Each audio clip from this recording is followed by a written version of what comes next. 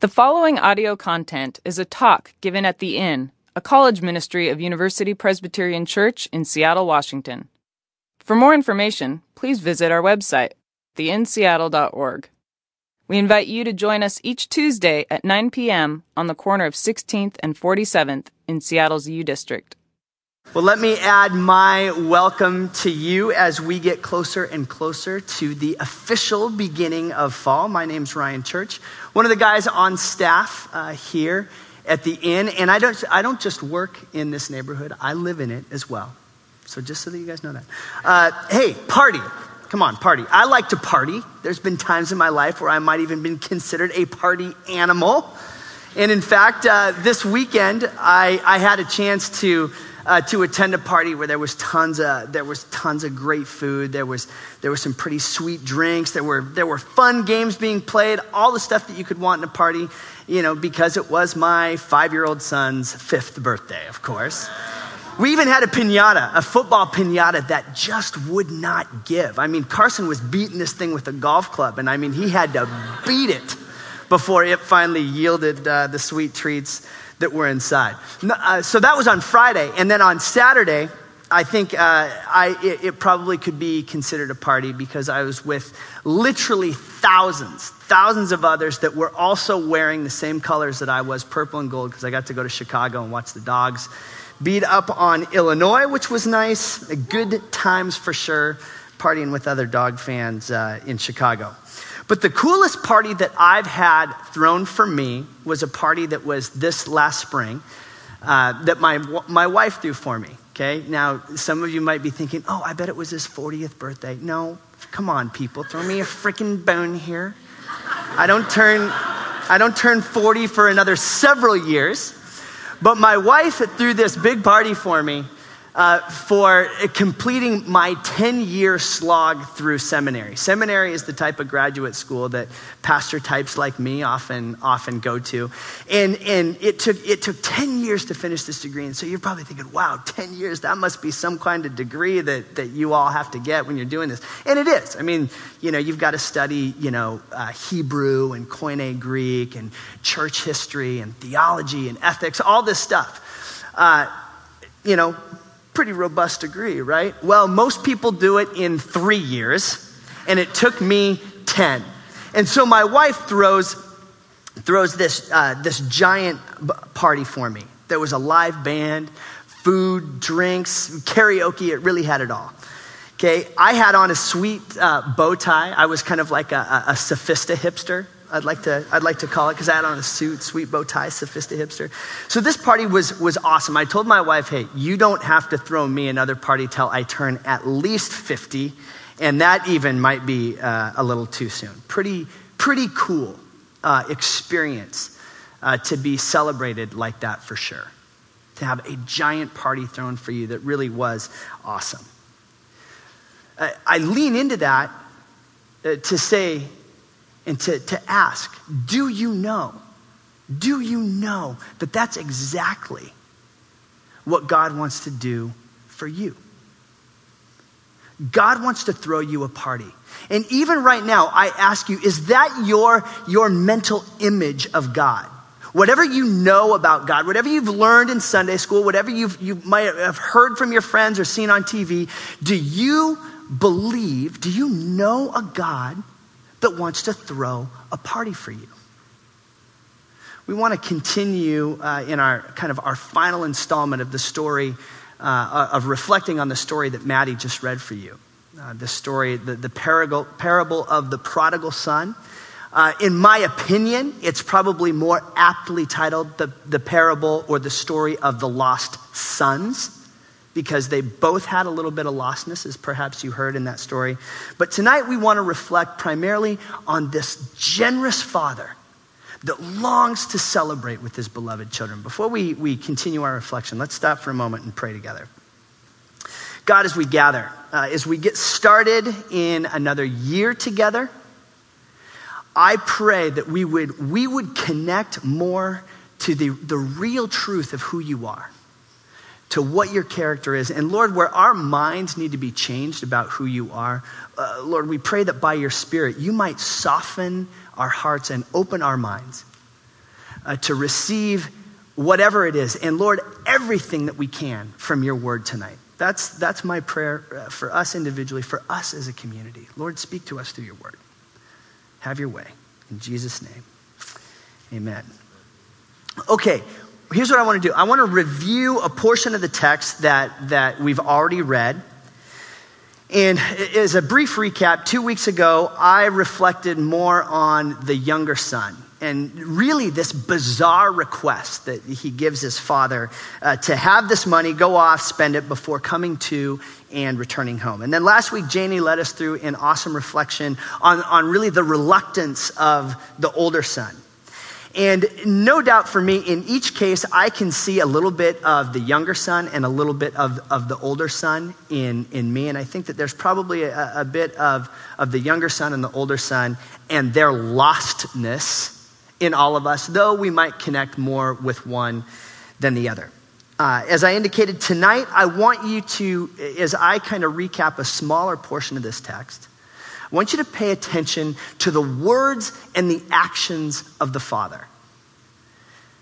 Because Jesus is telling us a story where he's trying to inform us and give us a better idea about what is the heart and character of God.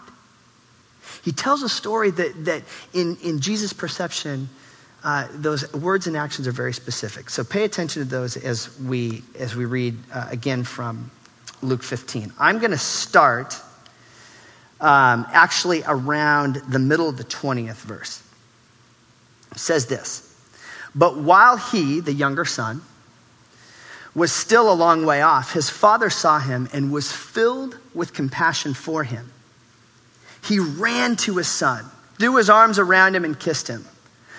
The son said to him, 'Father, I have sinned against heaven and against you. I am no longer worthy to be called your son.' But the father said to his servants, 'Quick, bring the best robe and put it on him. Bring a ring and put it on his finger and sandals on his feet. Bring the fattened calf and kill it. Let's have a feast and celebrate. For this son of mine was dead and is alive again. He was lost and is found.' And so they began to celebrate." Now, what do you see here in this father? What are you connecting with? What do you see? Well, I see first and foremost a father that sees. Did you catch that? While the son was still a notable distance away, the text tells us that the father sees the son and runs to him.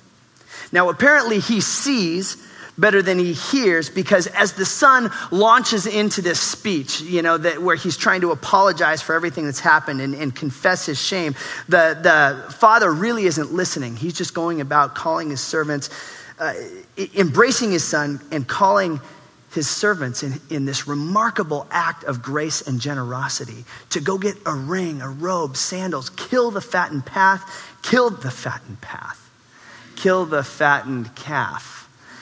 Strike up the band and let's have a party. While his son was still a long way off, he sees him and goes to him. Now, perhaps you remember from what Maddie just read, that a little bit later on, the father also sees the older son. And the father also goes out to that son. And does what? Invites him to a party as well. The father sees, goes to both of his sons, and invites them to party. The party is thrown as a celebration of a father who so clearly seems eager to party and celebrate. And he tells us, over that which was lost and is now found. So let's reflect a little bit on what this celebration tells us about the heart of the Father in the parable that Jesus has told us. Okay, first, this point that I was just trying to emphasize. God sees you. And really, God sees you before you see him, because God is looking, even when you are not. Seems that Jesus wants us to know God's looking for you. This summer, I had the opportunity to play in this golf tournament with my dad. And as we're playing in this tournament, you play with a bunch of different guys. And there was one guy in particular that as the week kind of went on, we quickly became friends. And at one point in the tournament, we're just sitting there, kind of a break in the action, and he says, he had heard that I was a pastor, and he said, Ryan, I've lost God. Somewhere along the line, I lost God. And I listened to him share a little bit, and after he had stopped, I was just able to look back at him and say, look, you may feel like you lost God, but what you need to know is that God has not lost you. You may have taken your eyes off of God, but God has not taken his eyes off of you. What the parable of the lost son tells us in so many ways is that God is looking for you. You may not be looking for him, and certainly before you were looking for him, before you were ever looking for him, God has God's eyes on you. Obviously, we're told this younger son had hit rock bottom. He was returning home with the figurative tail between the legs, broken, and embarrassed.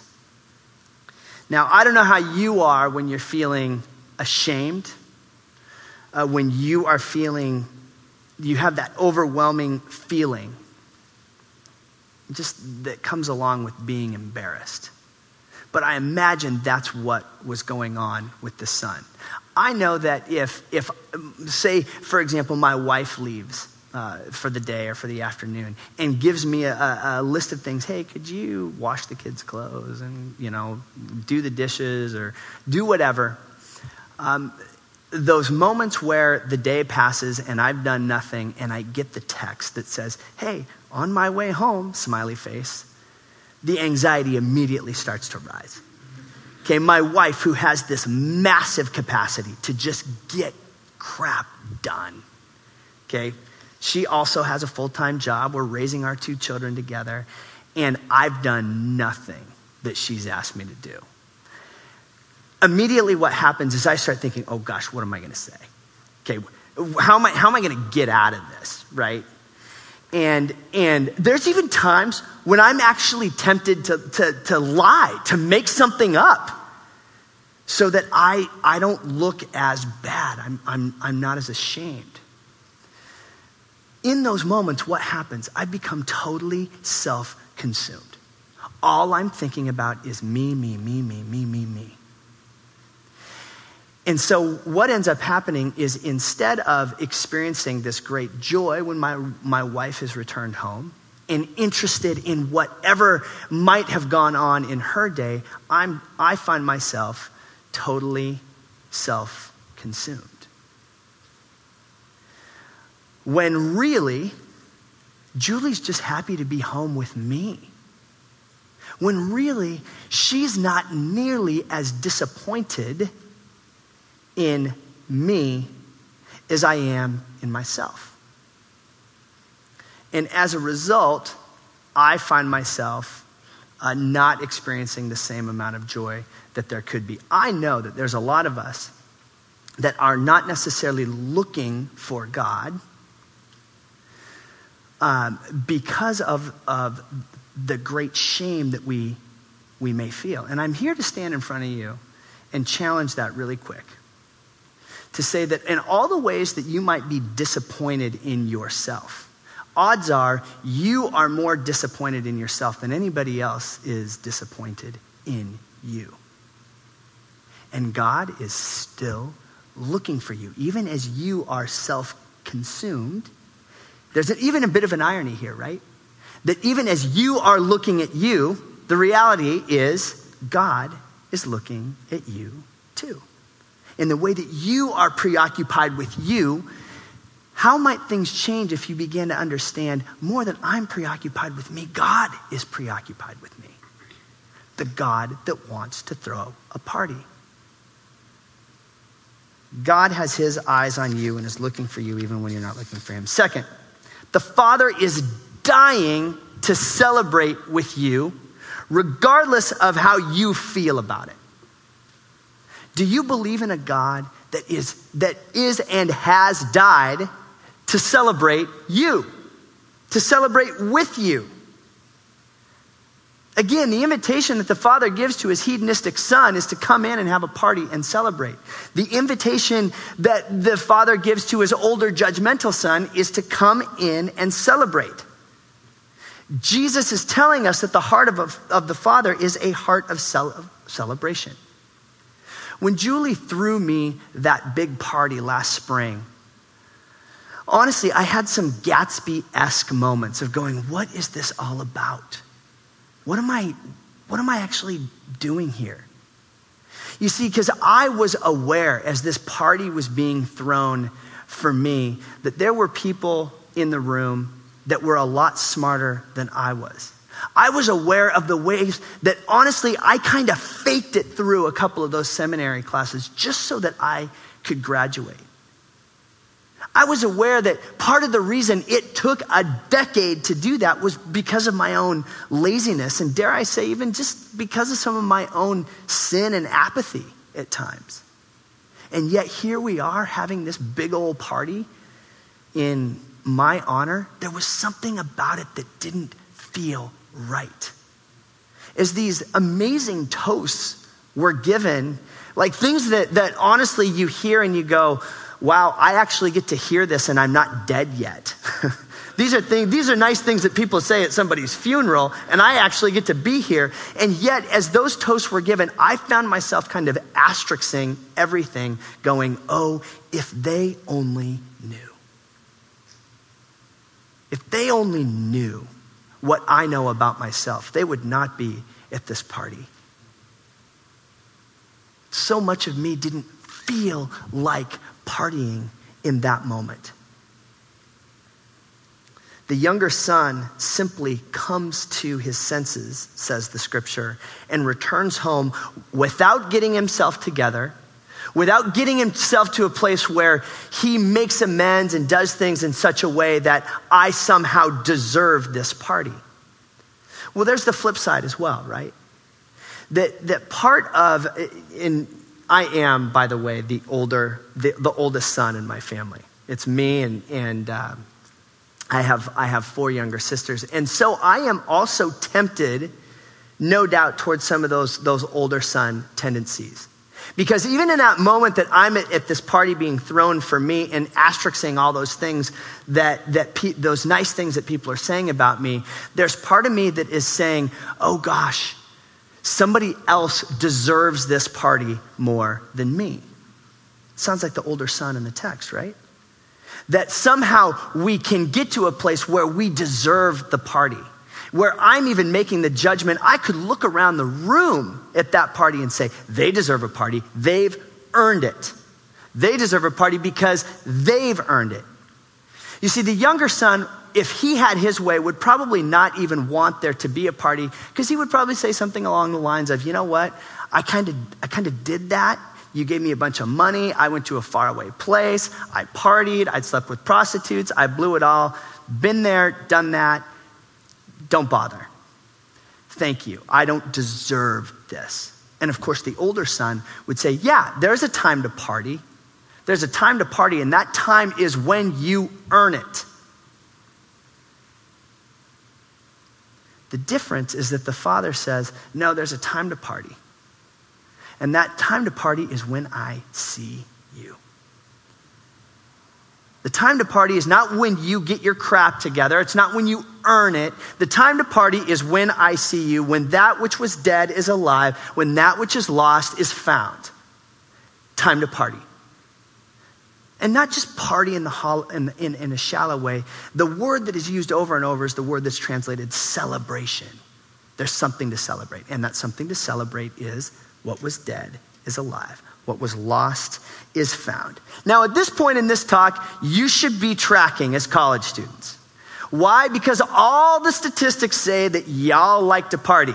And in fact, judging by some of the noises outside right now, it's absolutely true. Okay? Some of the statistics, and actually they're kind of hard to find because all of the statistics that if you punch into a Bing search or whatever you use, college partying, everything is really tied to drinking. There's been a lot of studies done on drinking, not as much on partying. So, but here's some of the things that I found. Okay, odds are that 75% of you have attended some sort of party over the last 30 days. Now, the caveat on that is that party, in order for it to be called a party in this study, definitely included alcohol, okay? And that of that 75% of you, 83% have had at least one drink at those parties, one alcoholic beverage, okay? And I thought this was interesting. The highest percentage of college drinkers is freshman men. So they're underage, and they're freshmen, and they're dudes. Okay, for whatever it's worth. I'm not making this up. That's just what the stat that I read said. Okay, and then check this out. Last year, 33. This was a study at Penn State, by the way, not at UW. I'm sure we're a lot better. Or SP, even better if we include our good friends at SPU or SU. But last year, 33% of all undergraduate students admitted to missing at least one class because of a post-party hangover. Okay, so all that to say, the statistics say that y'all like to party. I would argue that if we expanded our definition of party, that we would capture even more people in this room. That I certainly believe that in order for there to be a party, there does not necessarily have to be alcohol present. That if we were to have a bigger definition of party, my guess is that we've all experienced something like that in the last month. So, if you guys like to party, the God that Jesus is teaching about here should be gaining a little bit of traction with you.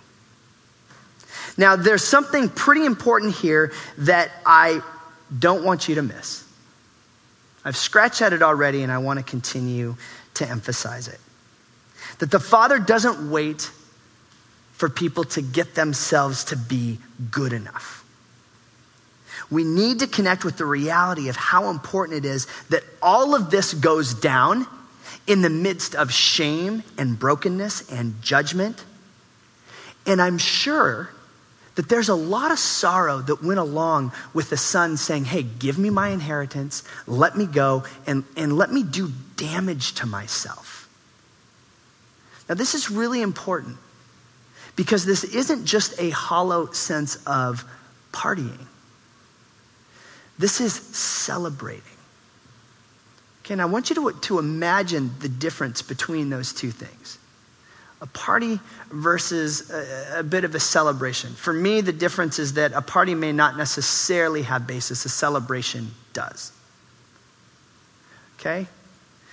That this happens in real life. If we wait for all the conditions to be right, if we wait for ourselves to feel like celebrating, would we ever celebrate? Would we ever say yes to the invitation? It is in the messiness, the brokenness, and the chaos of life that the invitation comes down. Now, this is an image, this God of celebration that is consistent throughout Scripture. In the Psalms, we hear David celebrate God as one that invites his people to a banqueting table, an image that is filled with celebration and grace and love. And then, of course, in John 3, the first miracle that Jesus does is at this wedding at Cana.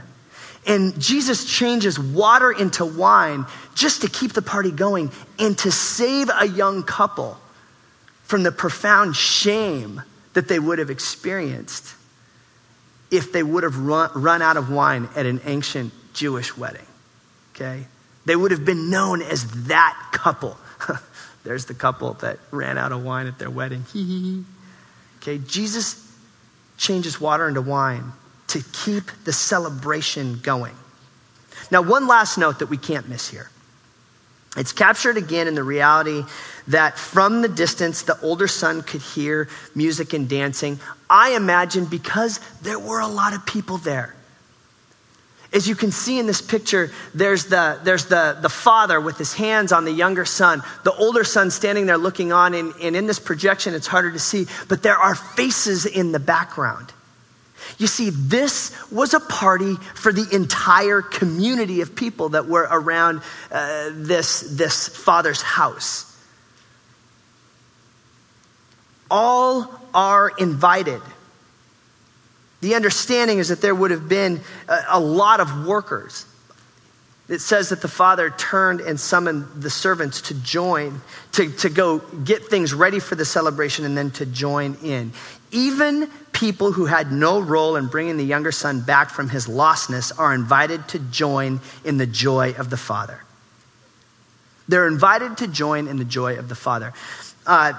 Like I said, this past Saturday, I had a chance to go to the Husky football game this weekend in Chicago. And one of the things that I think I enjoy about being a fan, okay, whether, pick the thing that you might be a fan of. One of the things that I enjoy about being a fan is simply being able to participate in the joy of others. Think about how great that is. I got to go and along with thousands of others, I walked out of Soldier Field feeling like $1 million, and I never had to go to one practice. I never had to lift one weight. I never had to get yelled at by one coach.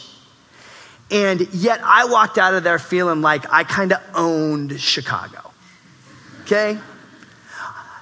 I was able to take in, I was able to connect with the joy of others, certainly other fans, but even the joy of those young men and coaches that had worked so hard to accomplish what they did in a college football game. Oh no, the V went down. Taking joy in the joy of others. It's part of what the community is in, what we're invited to as a community. So we have here a parable of a father who has good eyes and doesn't wait and seems to invite everyone to this party, to a celebration. So again, I ask you, is that the image of God that you have? As you sit here tonight, is that the image of God that you have? One that is dying to celebrate you, to celebrate with you, and is inviting so many others to join in that celebration. Too often, we have a mental model of God as some sort of divine deadbeat. We see God that is one who is a lot quicker to judge than to party. We have an image of God that if there is a celebration, it will only be when one earns it. So often, it's not just here. The picture that Scripture shows us is that God is eager to invite and to celebrate. God is eager to invite you and celebrate you way more than you are eager to accept the invitation. What's the image of God that you have tonight? Friends, let it be a God of celebration. Maybe change your mind about God as a God of celebration. You see, the gospel of Jesus Christ is one that says God is eager to throw you a party, to celebrate when there are signs of life, when that which is dead is alive, when that which was lost is found.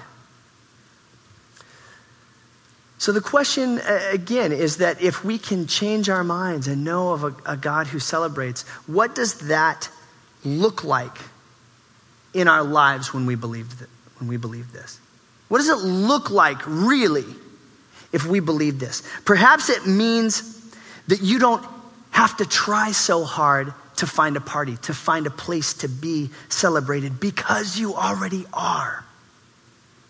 Perhaps it means even in the middle of sorrow and brokenness, that God is longing to meet you in that place. Perhaps it means, as the prophet says, your mourning will be turned to dancing. Perhaps it means that because you know you are celebrated, you can be eager to celebrate with others instead of judging others. And so my hope as we gather tonight, as we continue in this school year together, is that you would know more fully a God that is eager to party with you, to celebrate with you. That you might notice where you think of God first and foremost as eager to judge you, and that you would know that God is eager to celebrate you as God's own beloved child. Believe that tonight. Give it a try. And finally, on this week before school starts, I want to invite each and every one of you, whether you are here for the first time or whether this has been your community for several years now, can we be a community that shows this neighborhood a God that is dying to celebrate with them? Not condemn them, not judge them. What would it look like for us to be that type of community that communicates about a God of celebration? Let's get to know that story. And let's have a blast this year as we seek to show this neighborhood a God that celebrates when that which was dead is alive and that which was lost is found. The God of celebration loves you. Let's pray. Lord, thank you for this. Thank you that you throw us a party when we don't feel like it. Thank you that you are generous and kind and able to invite us in those moments of lostness and those moments of chaos and brokenness. And Lord, change our minds where they need to be changed about who you are, that we might be eager to celebrate with others. It's in Jesus' name we pray. Amen.